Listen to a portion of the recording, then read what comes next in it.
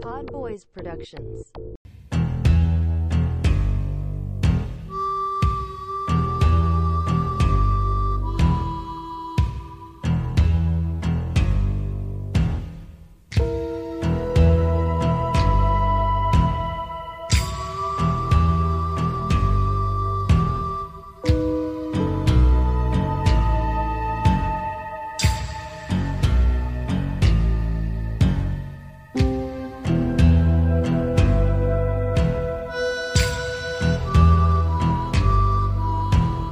All right, welcome back to Movies Are Relevant podcast on Brooklyn Rebound Network.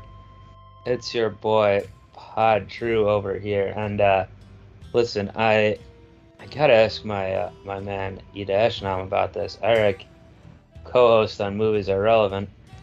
I'm seeing some weird signs over here. I haven't noticed them before. I got some new sunglasses, on my travels recently, Eric, and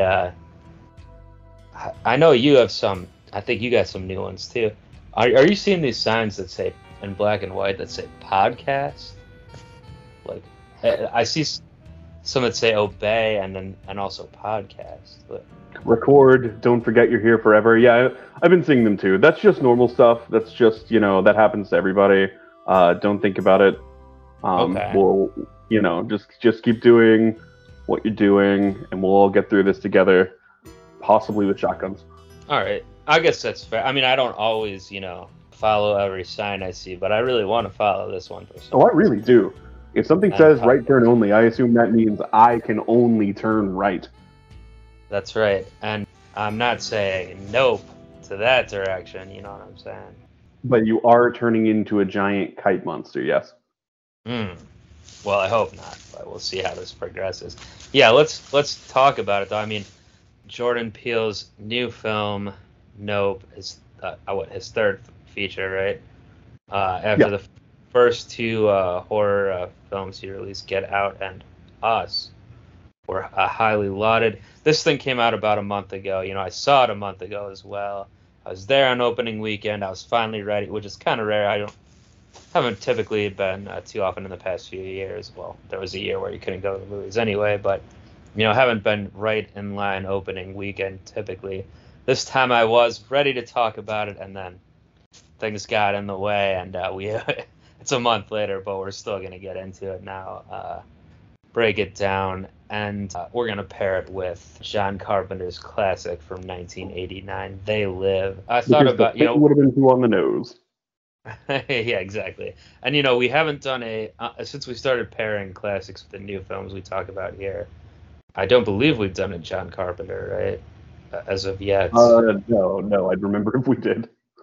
Yeah, and actually I want to pull this up. I should have had it up already, but I thought about it as well because there was kind of something where someone was saying, someone tweeted at Jordan Peele when Nope was coming out, or I guess it just come out, and said, I don't know if he tweeted at him directly, but Peele obviously saw the tweet that was saying something like he's the best horror director of all time. No one else has had like 3 hits in a row, or 3 great horror films in a row. I believe it was something like that. But anyway, Jordan Peele said, "Sorry, I love your enthusiasm, but I will just not tolerate any John Carpenters." Yeah, you can't you can't say things like that. Yeah, and I would also assume that Carpenter wasn't even the only one to have 3 horror classics in a row, maybe. But there's the other guy that is referenced in They Live. Also, Carpenter references himself at the end of the film, and also mentions what's George Romero, who I think some would say had 3 horror classics in a row, things like that. But anyway, also Peele on this tweet had that nodding. It's a Mountain Man Robert Redford nodding, the one that looks like people. I thought it too when the first time I saw it. Yeah, it looks like Zach Galifianakis, but it's Redford. But it has Peele's face on there, and it looks very strange. Anyway, so that made me think of this too. Although I think They Live came. It wasn't right in Carpenter's run of classic. Like you just mentioned, The Thing. He had Halloween, The Thing, Escape from New York, which is not really horror, I guess. The Fog, a bunch of these films, but that was like late '70s, early '80s, and then I think he had a couple of. He does Big Trouble in Little China, Prince of Darkness, They Live, and right there back to back, and then takes a break before Memoirs of an Invisible Man, which I've not seen in 1992. I haven't seen that either. It's an unimpeachable run. Yeah, that's a pretty good run. I was trying to say, was it not all a straight run there? But I guess it was. And actually, I have not seen Prince of Darkness as of yet myself, so I need to watch that one. Prince of Darkness is great. Yeah. Not what we're talking about today, but it is great. We're talking They Live also because the other tie-in is like The Thing, I guess, is an alien. Maybe it's not 100% clear, but probably is. But in terms of They Live, it's definitely aliens. Confirmed. As with Nope. And going into Nope, I guess I saw the Super Bowl commercial for this, which didn't really give much away, and that's about all I saw or knew about this. I did not actually even know this was a alien film going in to watch it. Did you know that, or? I did, based on that one Super Bowl trailer, because you've got, like, right at the very end, you've got the Keke Palmer, like, oh, hell no, and, like, turning to run away scene. Mm-hmm. And then there are some just, like, quick cuts of, like, the really, like, action-heavy, like, shit's going down portions of it. And then Keke Palmer starting to get sucked up into the air by the alien. So I figured that was definitely an alien abduction thing, but I mean, it was a guess, right, at that point. Yeah, I guess I might possibly was barely even paying attention to the preview when I saw, just to make excuses for myself why I didn't figure it out. But like I was probably dipping some nachos at the time. Anyway. Well, your beloved Los Angeles Rams that you've been a fan of your entire life were in the Super Bowl, so. That's right. Hey, I was rooting for them because, they're playing the old Cincinnati Bungles there, who, I won't even say a hated rival because it's not like the Ravens or Steelers for me where that's hated rivals. They have been, not hate-worthy status, but I was bitter because they, this isn't Mr. Irrelevant, this is Movies Are Relevant. We're not talking football here, even though the season does start this week as we record this Thursday with those Rams playing the Bills. And, you can use code BKRB over at DraftKings if you're in one of those states where that's eligible. So I would suggest doing that. But regardless, we're talking not the Super Bowl, but the commercial, or more specifically, the film. But yes, I'm jealous of the Bengals and Joe Burrow, and I wasn't paying it. My jealousy got in the way. I wasn't paying attention that it was aliens and whatever. I'm in the theater a month ago watching this, and I'm like, oh, okay, that's what's going on here. So you had an idea. Did this film unfold similar to what you thought might have, or were you surprised by a lot of the events of the film? Let me ask that. I mean, I was prepped to expect aliens, right? And boy, did we get alien. Otherwise, I expected horses because we saw it in the trailer. Otherwise, they did a really good job of, like, creating an air of mystery around it. Yeah. And it's kind of like, all his Peele's films they're horror, but also, and this is maybe the least straight horror, I guess, of the three, and but suspense and everything like that. Maybe a little more so even. Also, he has 3 films now that have 4 words combined. That's I don't know what that is, but it's an interesting tidbit to me. The classic tweet, eventually these words are going to make a sentence and you guys are all going to lose your mind. Yeah. Is that something he tweeted to you? Again, might have. Not him. Just some person that I can't credit because I don't feel like looking it up. Yeah, Get Out Us. No. Get Out Us? No. They're not getting out. I don't know. Anyway, I would say... That movie is behind the door. Yeah, no, he should have like a really long title out of nowhere, like the... Now I'm blanking on what a long title would be, but...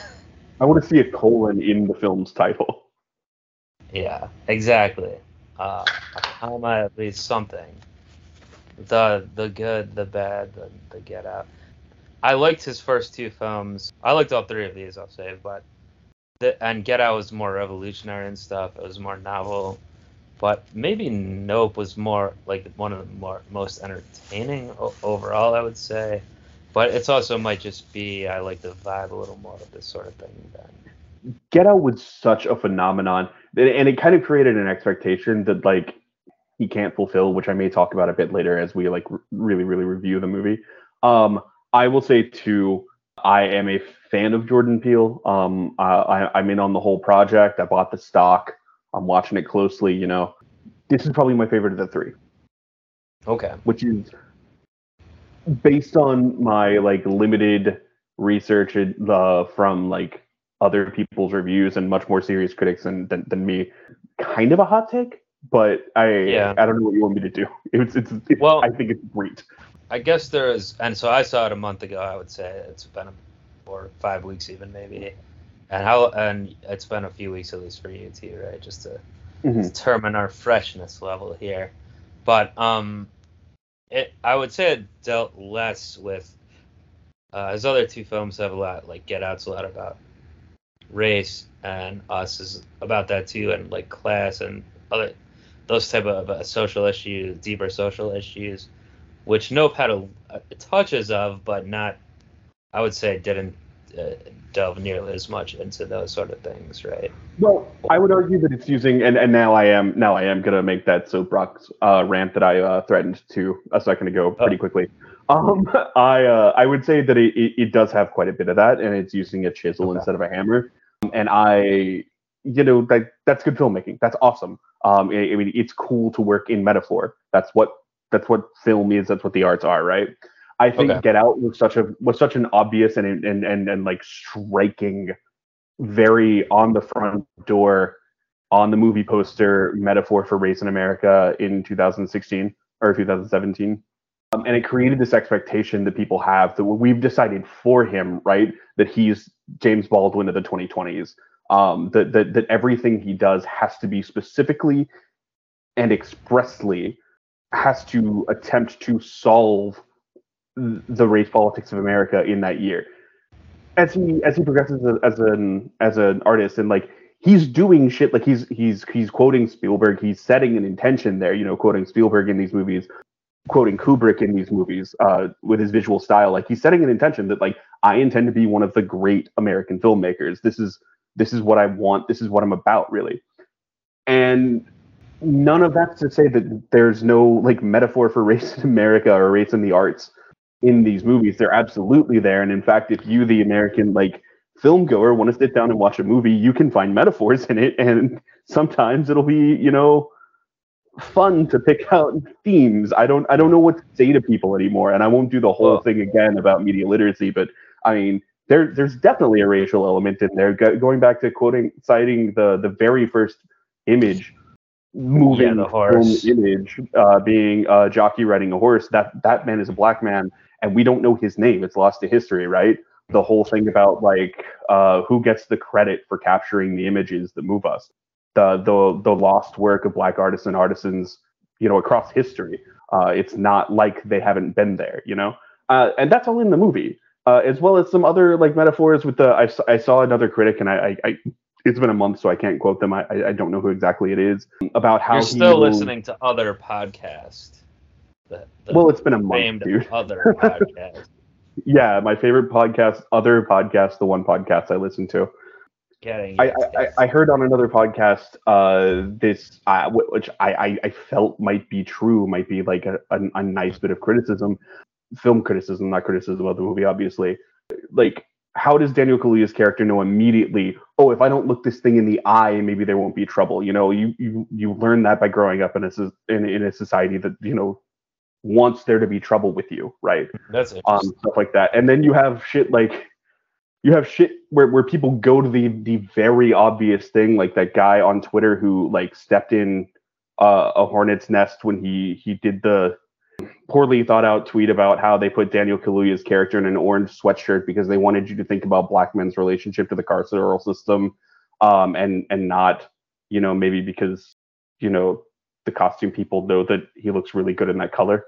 That one's lost to the month on me. I don't remember the orange sweater. Oh, it was a big day on Twitter, which I need to get off of Twitter. But yeah, you had that guy looking for a specific and very like obvious and facile race metaphor and stepping in shit because this movie's giving you 6 or 7 things, and race in America and race in the arts are definitely one of them. But you can't demand that it take a sword and behead racism in America like that, and that's not Jordan Peele's fault. I mean, this is a great fucking movie if you would watch it. Yeah, this might be the biggest soapbox rant you've ever done on the podcast, to be honest. It went on a little long there. I apologize. No, it's okay, but like I'm not saying personally like he should be doing this, but with the first image, obviously that stuff's all threaded in there, and like in the plot of the film, they're saying like that's their like great grandfather or something. It's Kaluuya's great grandfather or something like that. But in terms, and they're doing, even with that whole opening part, the Hollywood thing, like he's also getting in his Hollywood bag a little bit too, with those references of like how movies are made, and that's a little well-trodden territory, about how difficult it is on set with these various people. But in terms of the overall threat, which is the alien, I didn't see any direct or overarching kind of symbolism of anything about race, class, all these things, with, unlike in his other 2 films, with the main actual the big bad whatever, in this one I don't think it was that. To me, it didn't seem that tied in altogether. Like we were saying, I think this is probably his most entertaining film. I agree, but it seemed like a little more disparate threads on some of these things with Nope than one other 2 films. Certainly more subtle, right? Not even just with the themes, but just the plot in general. I guess there's this whole, and maybe you heard this on other podcasts, but I'm interested in what your take is, or if you heard something interesting, which I haven't. But there's the whole Steve Yeun character, this child actor who was like part of this monkey tragedy or chimp tragedy on the show I worked on. This is like a very prominent part of the film, which didn't seem to directly tie into the main story or anything. What is your thought about that whole element? I've seen people go so far as to say that like you could have cut 20 minutes out of this movie, and this is the 20 minutes that you could cut out. I disagree, and I'm kind of in the tank to let the people who make movies make their movies. It's such a common thing to say, like, oh, this movie could have used an editor, to the point where it no longer really means anything when most people say it, in my opinion. As far as the crazy monkey and the Steven Yeun character, I was fine with it being there. I did get what was happening. You've got this other layer of metaphor on top of everything else that he's doing, where it's like our voraciousness to like conquer nature, to be the one who wrangles the animals, right? To be the one who gets the image of the cat or the snake eating the cat or whatever. I sort of read that as a metaphor for influencer culture, It's just how we have to capture absolutely everything. Like the guy who took a cell phone camera into the actual suicide forest and at the foot of Mount Fuji and shot a dead body, which is super fucking disrespectful, obviously. Logan Paul or someone like that. Yeah, tweeted the week that the movie came out, just like, I don't get it. This doesn't make any sense. I think this is terrible. And it's like, no, dude, part of it is everyone dunked on that tweet that day, obviously. This is like, the part of the point was, you are the devil.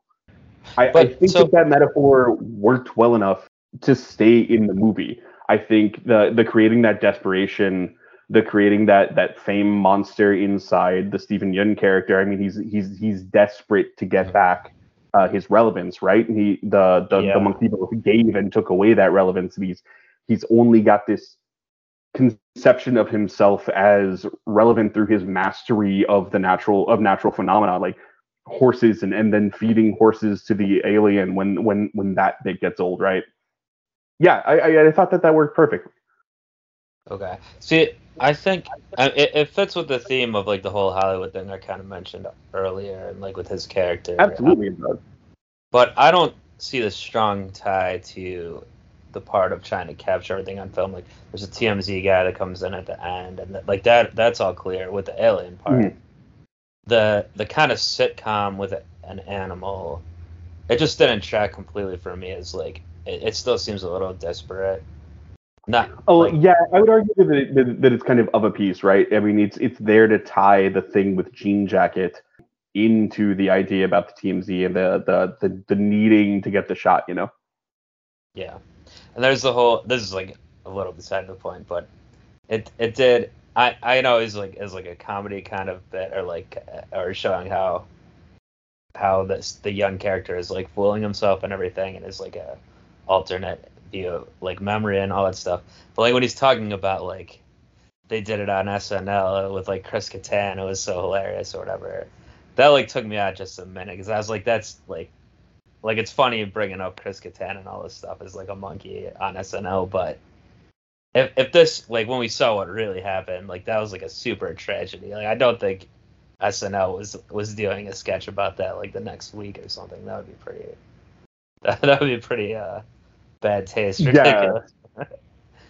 Yeah, I definitely hear what you're saying with that. I don't know. I thought it was like, yeah, that guy's like lying to himself because like, that was shout out to Joan Didion. We tell each other stories to live, and the story that he tells is that wasn't so fucking bad. What happened to me when the monkey almost killed me? Yeah, and then it's like so we find out his co-star ape. Excuse me, a chimpanzee is an ape. Yeah, the ape. Well, it seemed like the ape killed his co-star, like his sister or whatever on the show. But then we find out she didn't die and she's just disfigured, whatever. Then she comes to his alien show, and that's when they all get killed. Like this whole family, everyone. Pretty dark. Yeah. Like he has a family with kids, and him and them and the audience, and everyone gets eaten by this alien. I guess I didn't. Usually we say we're gonna get into spoilers, but in this case, whatever. It's been a month, you know. We're full spoilers here, but I'll say after the fact. But what was that like supposed to have some relevance, do you think, of like she's back and now something crazy is happening again with nature or whatever?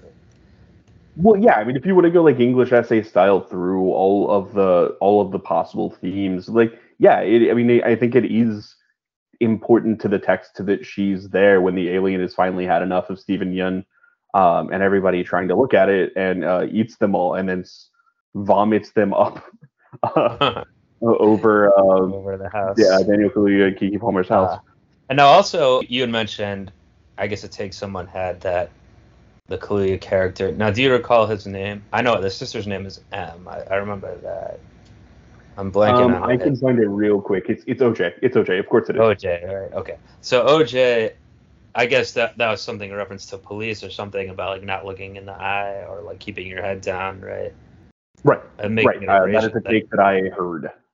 Now, which is interesting. I didn't think of that, but also watching the film, I thought it was more about his character, particularly, not to do with the race necessarily, but or a general societal thing, but like with him specifically, he's very like reserved. He doesn't like being in the spotlight at all. That kind of, and it's contrasted with his sister, like when they have the thing at the beginning when they're supposed to present the horse at the. Well, exactly. Like that, yeah. But even overall, most of the scenes he's in, like he's not. That just seems to be his kind of character, that he's not. He wants to keep to himself and not get involved with these things. Well, and that's why I think that this is the best Jordan Peele movie. As far as, you know, technically, right? Because the layering of these themes that I'm reading into this movie, and I'm not like I mean, I suppose I've said I'm in the tank for this movie and I'm in the tank for Jordan Peele, but I'm not like some genius film critic, right? I saw it because it's there. But the layering and the interweaving of these different like aspects of the theme or themes of this movie, I think it's just a really deft exercise in screenwriting. And man, is he fucking good. Yeah, performances are great. I mean, obviously, Clea was his big muse with Get Out, so that he's the Jordan Peele player. Great job. But Keke Palmer, I heard the name before. I don't think I'd seen her in anything else, but she kind of stole the movie for me. I think that Very she funny was performance. amazing in this, and I'd never seen her in anything before. Yeah. Well, that's not true. I've seen Hustlers. She's in Hustlers. Okay, is that a J-Lo movie? Or Yeah, no, it's pretty good. Don't try to watch it with your mom over Christmas break, but it's pretty good. Oh, you mentioned this before. Now that sounds familiar. Right, it's just a full-on stripper movie. It was not a comfortable moment, but it's a really good movie.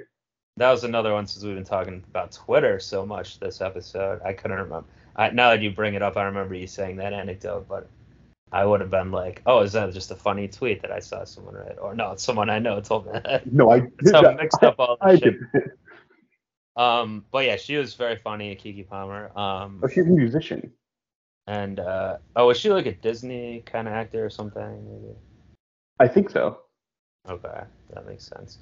I especially liked the part where, so before the whole tragic event we just mentioned with the Steven Yeun's Jupe is his name. I remember that his kids come and prank. So she steals one of their waving. Is it the waving arm thing? What is the Family Guy joke? The wacky waving inflatable flailing arm guy. By the way, at the end of the film, when they set those all up, that was a great kind of that fucking ruled. What a fucking visual, like fucking beast, man. Oh, you know what? It wasn't though. It wasn't that, but it was. She stole it. They're like their horse. It's a fake horse. Yeah. Fake horse, which the alien did not like. Later we realized he tried to eat it and it didn't go well for him. But yeah, the fake horse she stole, and then the kids come and prank OJ. That's when he says the titular "nope" for the first time, if I recall correctly. Punches the kid alien. Yeah. And then like M comes out of him. She's supposed to be high or something. She's like a little out of it, and she's like getting ready to like go get revenge on them. And he's like, you're the one who started it in the first place. She's like, oh yeah, and like something like whatever the line reading on that. I didn't do it justice there, but I remember that standing out as really fun. I laughed hard at that. She is phenomenal in this. Like every single line reading. Like didn't I tell you this motherfucker would come up here with a non-electric camera? And oh yeah, that guy. I feel like I must have seen him in some movies before. He just has like his face and voice are very like distinctive. His name's Michael Wincott. I'm not seeing anything that I would have seen him in, honestly. Maybe it's just that voice. I think I feel like I've heard of. Yeah. That's why he cast a guy like that just for the voice alone is great. And speaking of, we'll get into They Live soon enough, but another thread connecting the two here is my main man Keith David, one of my favorite actors, period, and it doesn't have a lot to do in Nope. He dies very early on. He's their father, but his voice is just my absolute favorite, probably. And you hear a lot more of it in They Live, of course. Yeah, I was going to say that's the connection. If you want a connection, yeah, I wanted more of him than we got. Obviously, I'm very fond of that actor. But yeah, what a scene! What a fucking scene!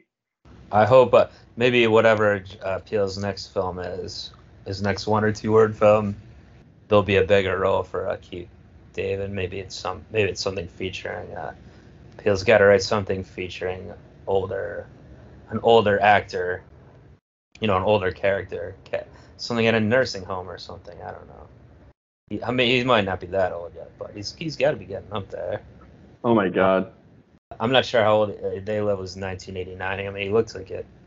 He's got to be Keith David, born in 1956. Okay. Yeah, so he's 33 and they live. He's and hey, he looks good on that. He's pretty jacked as well, and he does the wrestling moves with that Roddy Piper there, and their fight and everything like that. So Great fucking very scene. talented. I liked Nope a lot. It did not have a scene in it. You know, the waving arms were great.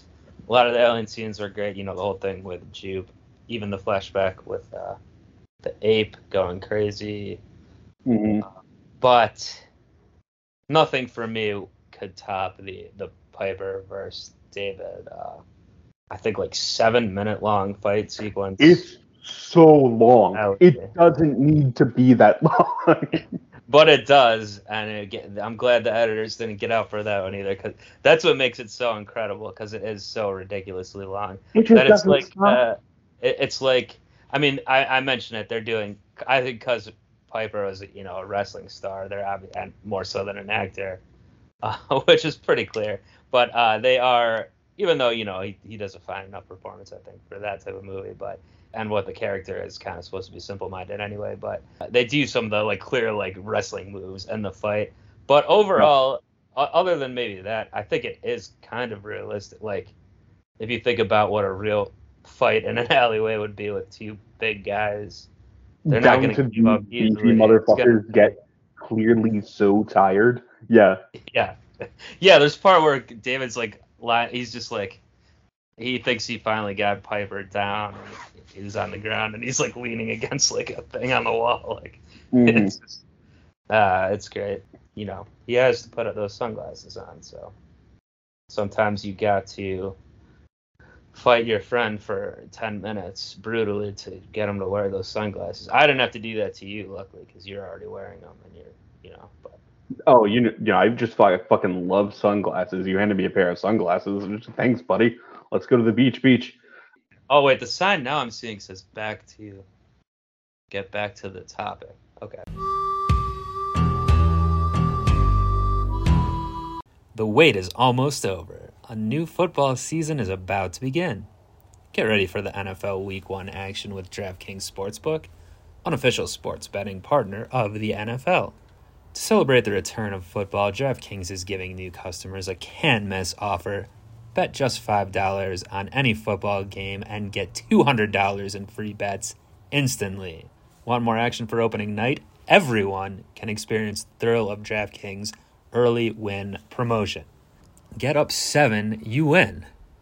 Bet on any NFL team of your choice, and if your team leads by 7 points at any point during the game, you get paid instantly, even if your team loses. Download the DraftKings Sportsbook app now and use promo code BKRB to get $200 in free bets instantly when you place a $5 bet on any football game. That's code BKRB only at DraftKings Sportsbook, unofficial sports betting partner of the NFL. Nope. The actings, we're kind of talking about that. It's all very good. Also, the character we didn't really mention yet, the Fry's Electronics guy who intertwines himself with the family and the alien hunt there. He's pretty funny too. He's really funny. He's really like important to have for some reason, because I think Daniel Kaluuya in his taciturn way is playing OJ at kind of an 8, and Keke Palmer is definitely playing Emerald Haywood at kind of a 12 out of 10. It's really important to have him be there with the low energy, just like, whoa, are we really doing this, guy? Yeah. He's a great addition. The scene where they're eating they go back to LA or whatever, and he's like, Kaluuya starts talking about all this stuff again. He's like, oh man, read the room. Like, no one wants to talk about this right now. Yeah. But like you mentioned Spielberg and stuff, and there's a lot of nuts to that, but even that character's a little Spielbergian too, I felt. Uh-huh. Yeah, the Fry's Electronics, by the way, do you know what that is? No, is that your favorite place right next to the Galleria? No, well, so I haven't been to any. I guess I learned about it from not other podcast. I'm not paying for the other podcast Patreon like you, but Right. there's a podcast about theme parks I listen to, and one of the hosts is from SoCal, and they're like really into this Fry's Electronics, because I guess they had like a bunch of locations, and they all have a different theme. So I'm trying to remember what the one in this. Is it like LA's Nobody Beats the Wiz? Is it kind of like a bit of local lore? I mean, everything in LA but it's bigger than that. Well, the point being, it closed. I haven't got to go to any. I think about a year or 2 years ago, it closed permanently, and I guess it was already doing pretty poorly before COVID, and then just closed during it. So there's no more locations. I'm presuming that Pio was able to get that and work it into the plot because they were closing at the time where it had just closed, and he just got to shoot at one of the locations before it was either demolished or whatever they do with it. So I'm assuming that's why that's an element in there. But That's fucking neat. Yeah, I'd heard about it a little bit because of this the podcast I was listening to, where the host was really into these because they were all themed. It must have been an alien themed one that they were in, right? That would make sense. Mm-hmm. Anyway, Fry's Electronics, yeah, it's a piece of Southern California history now, I guess. R.I.P. Rip. But yeah, let's talk about the alien itself here. And I have the Wikipedia pulled Drew, up. it has a name. What's the name? Jean Jacket. Oh, right, Jean Jacket. Let's talk about Jean Jacket. Now, something, maybe you're also in the bag for this film, because I have the Wikipedia pulled up. I'm at a section called... I have a feeling I know what you're about to say. Yeah. Creature design, okay? I'm going to read this sentence. Oh, it's the longest sentence I've ever seen, so I'm not going to read the whole thing. It truly is the biggest, longest run-on sentence ever, going like 6 lines. Peele and his team on the design of Jean Jacket, creature, UFO form, blah, blah, blah, yada, yada. Its final true biblical angel form, which was inspired by those of Neon Genesis Evangelion. And that was obvious to me, yes. So I had an amazing time with the end of this movie, because obviously that was a naval reference, and you didn't have to tell me that Jordan Peele has seen Neon Genesis Evangelion, the anime that changed my life. Check out YouTube Drew's views now. I watched the whole thing, and Erica is on. We talked about it at the end. Erica is on a podcast about it on Drew's views. Anyway, continue. That's Drew's views with a Z. 2 Z's, really. Not only was that very obviously based on the angels from Neon Genesis Evangelion, but Keke Palmer gets to do the Akira slide at the very end. I saw a cute little video of a journalist calling him out, and it has it like it has it split screen with the Akira, the slide from Akira, the 1978 film or whatever, and Keke Palmer doing the exact same thing at the very end when she's trying to get the shot from the well. It's just like Jordan Peele starts cracking up, and he's like, "Yeah, I had to do it. I had to do it." It's wonderful. Yeah, holy shit, I love Jean Jacket though. Yeah, that's not mentioned on here, that the Akira part that I see, but on the costume section, now I remember. So the orange hoodie is the Scorpion King crew hoodie, which is another funny reference. But with the design, this is part I felt could be polarizing, and I'm still not even sure where I come down on it yet. I like the practical kind of effect, but it was definitely a strong choice to make it really look how it looked when it was all unfurled. And I will anecdotally say I saw this film with my girlfriend. She enjoyed it as well, but she did say afterwards that when you saw the alien in its full form, I think she was like that she didn't care for it, or she said something. Now I'm trying to remember, it was a month ago, but I think she thought it looked like, it's because it clearly is just like cloth. Like, it's pretty obvious that it's not. Yeah. It's made out of cloth or whatever. Her take was that it was maybe that wasn't the best decision in her opinion. And like I said, I'm not quite sure where I come down on it yet. But it sounds like you liked that decision. I did. I thought it looked really cool when it transformed. I thought it was a really good idea to have the alien spacecraft that we're looking for, which, by the way, just insane camera work to that playful little thing it does where I believe the DP is Dutch legend Hoyte van Hoytema. With the camera, it's doing this playful little thing where it's like looking at the spot where it thinks Jean Jacket should be, but it's not there. And so the camera kind of shakes and bobs and weaves and is checking other clouds out. I thought that was so smart, so cool. I've never seen that before. But yeah, I think the moment where we realize that it is not an alien spacecraft, it is in fact one. Well, that's one cool. It's an entity. alien itself, yeah. I think that's really cool. And then the transformation scene, like, blew my fucking mind, man. Yeah, I was trying to think if I've seen another film like that where it's the alien is just up there instead of the UFO or whatever, like, and is like, that's the alien like that. And I couldn't think of one. I'm sure it's not completely original. So many alien films there have been, but it was pretty novel to me.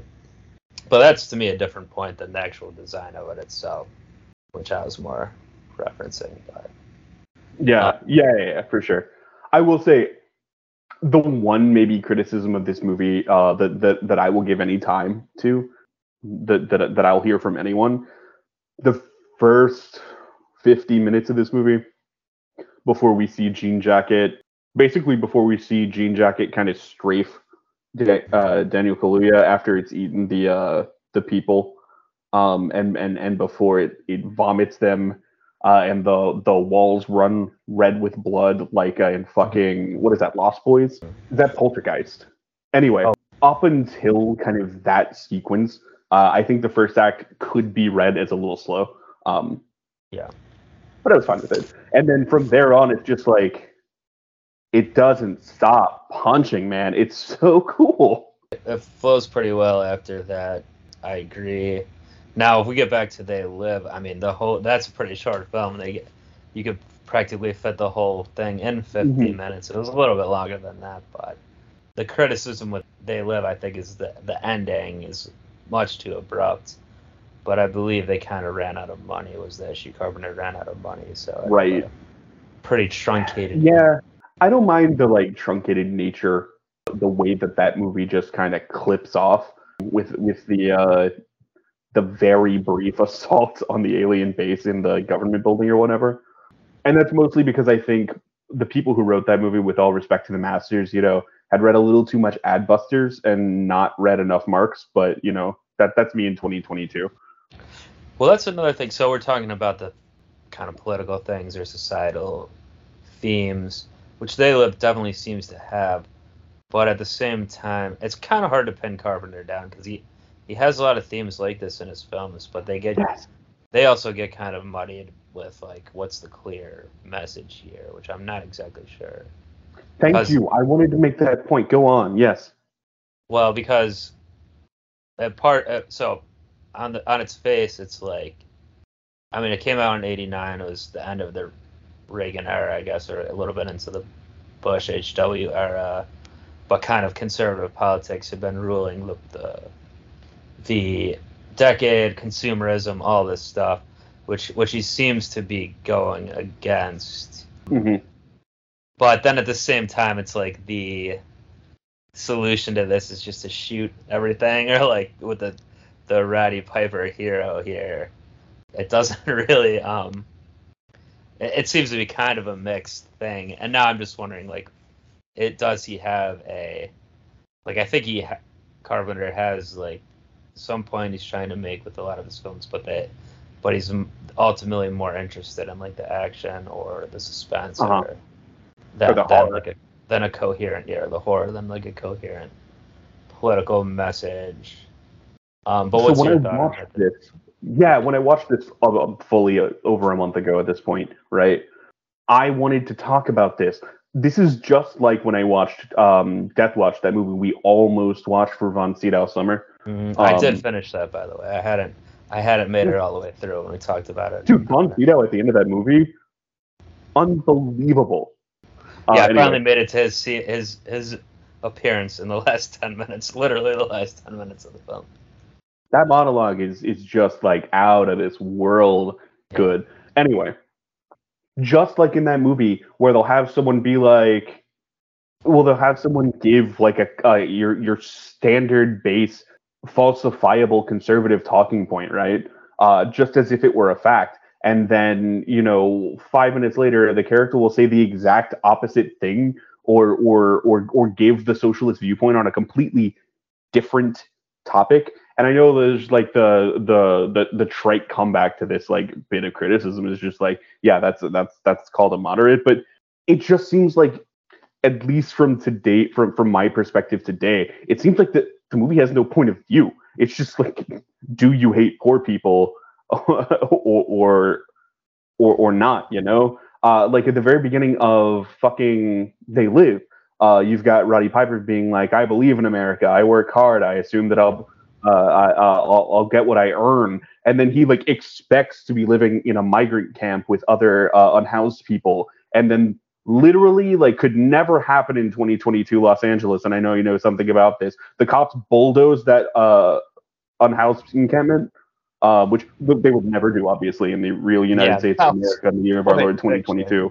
Certainly, they wouldn't come and move everyone's stuff out from under the bridge and then to a different location. Yeah, certainly not.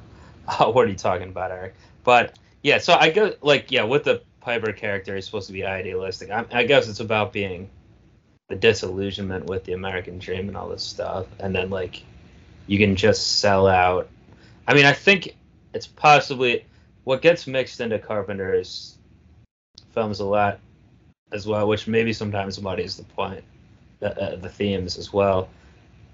It's probably a lot of it. He was an independent filmmaker who got very successful, obviously. A lot of his films, even though they're now like regarded as classics or cult classics, didn't do well at the time. Like The Thing. Critically, I think it was a mixed bag for a lot of his films at the time. This one included. I think a lot of critics didn't like it at the time, and it's been reappraised and considered a film of merit by modern day critics. But I think he's probably, with the kind of selling out stuff, like, yeah, I think it's a comment on maybe other filmmakers or just the Hollywood system in general. When it's real Adbusters-y in a way that doesn't hold up. Yeah, but I think that's probably part of it.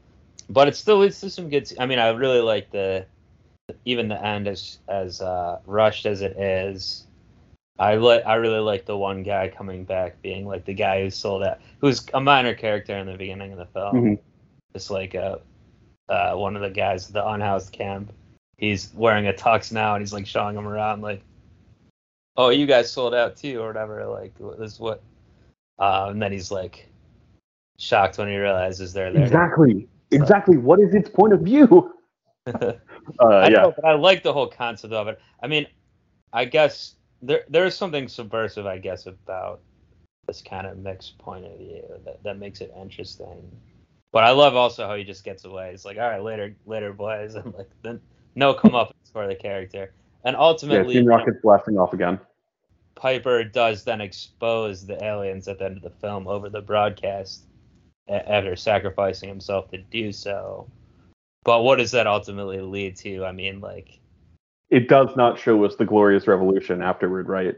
Yeah, if there even is one, which is probably doubtful, considering that the aliens there seem to have quite the upper hand, really. But I do really like the closing sequence. I already alluded to it once about they have like, I think it's supposed to be not Roger Ebert, but Gene Siskel is like the one alien, and he mentioned Carpenter references himself directly, and Romero, and then I love a film that ends with tits on the literal last scene of the film, which is the wait, what?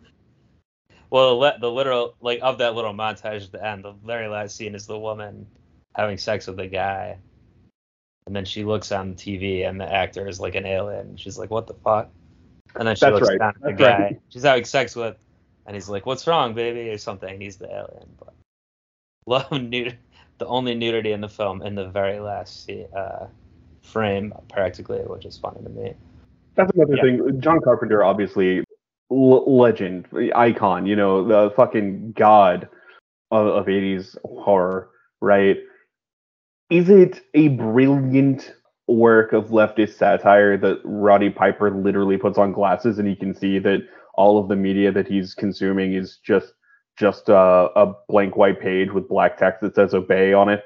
No, that's not brilliant satire. But this movie came out in 1988, right?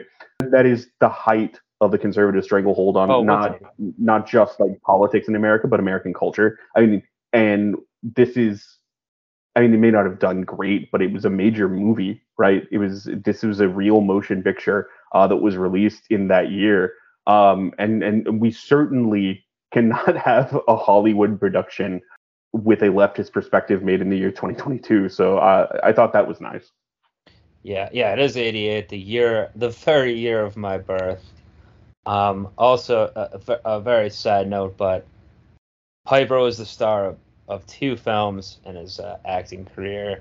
The other one also came out in 1988, Hell Comes to Frogtown, which I would encourage people to check out if you haven't seen that, yourself included, Eric. It's not as good as They Live, but it does feature Roddy Piper. It's a post-apocalyptic world.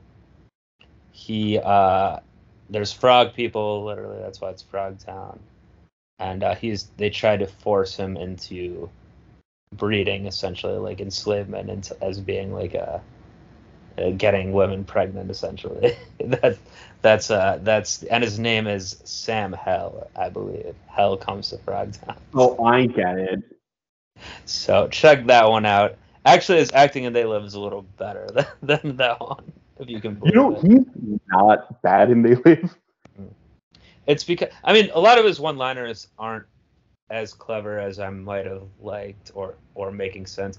Even though they have, like, the one about chewing bubblegum. I'm not sure if that's the first movie to say that, but I that time. Wondered if it was. I really hope that it was.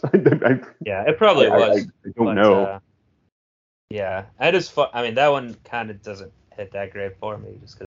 I mean, he just starts going into catchphrases as soon as he literally turns on a dime, and it's like, all right, I gotta kill these aliens now. But it is funny when he's saying like how ugly they look and stuff, like in the liquor store or whatever. Yeah, and of course, we talked about him already, but Keith David is the man. I do like his unceremonious end too. Like, it's the Meg Foster character. Is a traitor as well to the human race. That's the twist at the end, and then there's just a scene of her, Piper's already up ahead, and then Keith David just turns and she has the gun to his head, and then that's it. Like, it cuts and that's all we see. But I like that. Yeah, I think it is a classic, action classic, even though it's certainly not perfect by any means. And when we're talking about satire of the time, RoboCop came out 2 years before this, or maybe just 1 year even before. And I would say of an action kind of political satire of the culture that definitely hits better in every way. But I still give Carpenter credit for this one. Well, and it doesn't have the that movie doesn't carry the burden of being a horror movie with practical effects available to it in 1988, right? That's a studio sci-fi movie that happens to be a satire, and especially effects on the budget Carpenter had for They Live, which was not large by any standard. Because I think his last, Big Trouble in Little China, he got a big budget for, which is also one of my favorite films, but it was a complete bomb at the box office. I'm not sure. Prince of Darkness came out between them. Like I said, I still gotta watch that one, but I'm not sure if that was a hit either. Probably was not. So I think this ended up being a pretty good box office, I believe, for him, but he didn't have a big budget going in. Anyway, the budget for They Live was estimated to be around $4 million. The gross in the U.S. and Canada was $13 million, and it did $4.8 million opening weekend. Yeah, so that's a hit based on the budget alone there. RoboCop's budget was estimated to be around $100 million. So yeah, and you could see it on the screen there. And the Big Trouble in Little China, I'm looking up that he got around a $22 million budget for that. It looks like, so certainly much bigger, and yeah, they kind of torpedoed his career, unfortunately, because I love that movie. But anyway, Carpenter might come up again on the podcast. I wouldn't put it past me to suggest it again, but good that we got to talk about him a little bit. Obviously, Jordan Peele's a fan, like we went over. There's definitely some ties there. But, yeah. Is there anything else about either one you wanted to get out before we wrap things up? I think we pretty much got through it, right? Unequivocal praise for Nope. One of the 5 best films of the year in my book. Yeah. Yeah, got to give it a rewatch, I think. Anything else you've been watching recently you want to mention, or what should we look ahead to next month or so? What might be coming out that we might want to dig in? Yeah, a couple of things came out in the last month that I wanted to call some attention to and evangelize for. There's a movie on Apple TV called Cha Cha Real Smooth. It's the second film by this young writer-director, Cooper Raiff, which huge flex. He cast himself opposite Dakota Johnson in kind of a quasi anti-rom-com-y rom-com. I think it's just a really smart coming of age movie, like a really, really thoughtful and tender portrayal of normal seeming people. A really, really good movie, really sweet movie, and not stupid and cloying. So sounds like the dogs are putting their weight behind this recommendation as well. Oh yeah, Sadie and Sweet Pea, big fans of Cha Cha Real Smooth. They're doing the cha-cha back there. Now, wait, let me ask you real quick, guys. I'd seen maybe a preview. I don't know if I saw even a preview on that one, or, again, wasn't paying attention, but I saw the title at least, and maybe like a picture, screen cap or something, but is it a period piece? No, it's basically like set in 2016, 2018. Okay. Yeah. For some reason, I got the vibe it's like an 80s or. Well, he is a bar mitzvah promoter in the film for large stretches of it. So, or bar mitzvah. They're playing that song. I see. All right, so look out for that one. What else? Did you have there? Hulu doesn't need my help promoting their movie. But Prey was really fucking good. I still need to watch that too. You will not be disappointed. It's really cool. And not stupid like action movies sometimes are. I really, really, really liked it. I saw Lena Dunham's movie Sharp Stick that came out, I think, this year. Kind of a coming of age sexual awakening, coming of age, no pun intended, I guess. Movie. It's fine.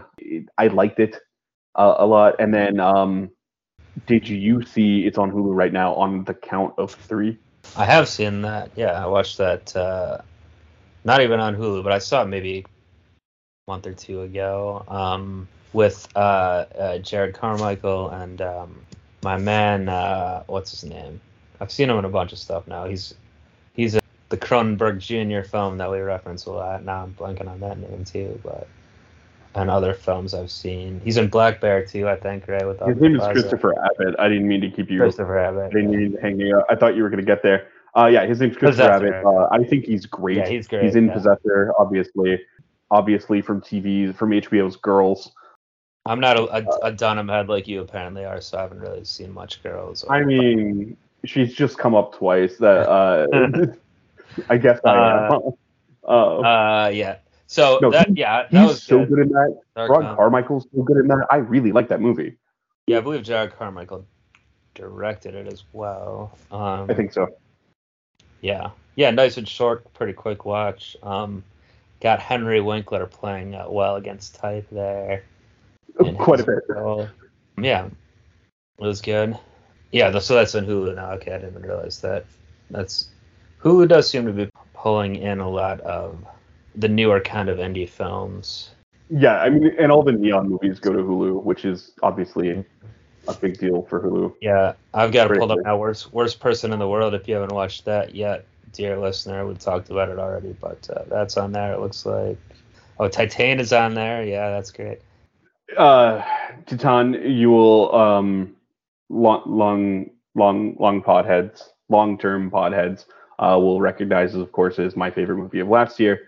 It fucking rules. It's the unhinged French movie with the car sex. Yeah, we didn't realize at the time that it was completely biting off the Revolutionary Guerrillatine of film, though. Right. Got all its ideas from there. But It does come up in our Utena watch along.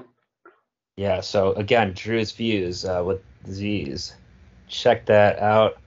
Eric and I watching all of Revolutionary Girl Utena the past year. Those episodes are available, and we'll be back doing anime on that channel soon. But also, yeah, stay subscribed to Brooklyn Rebound Network here.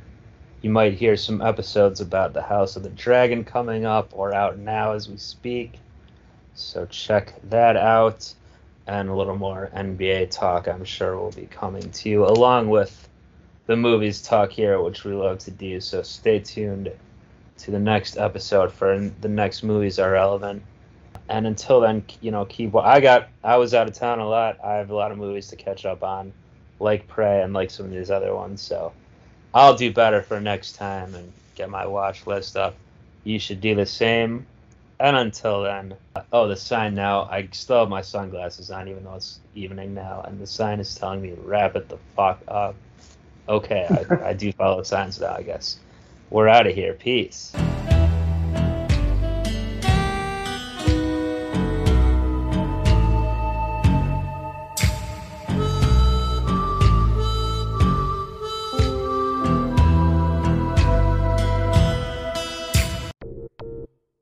Pod Boys Productions.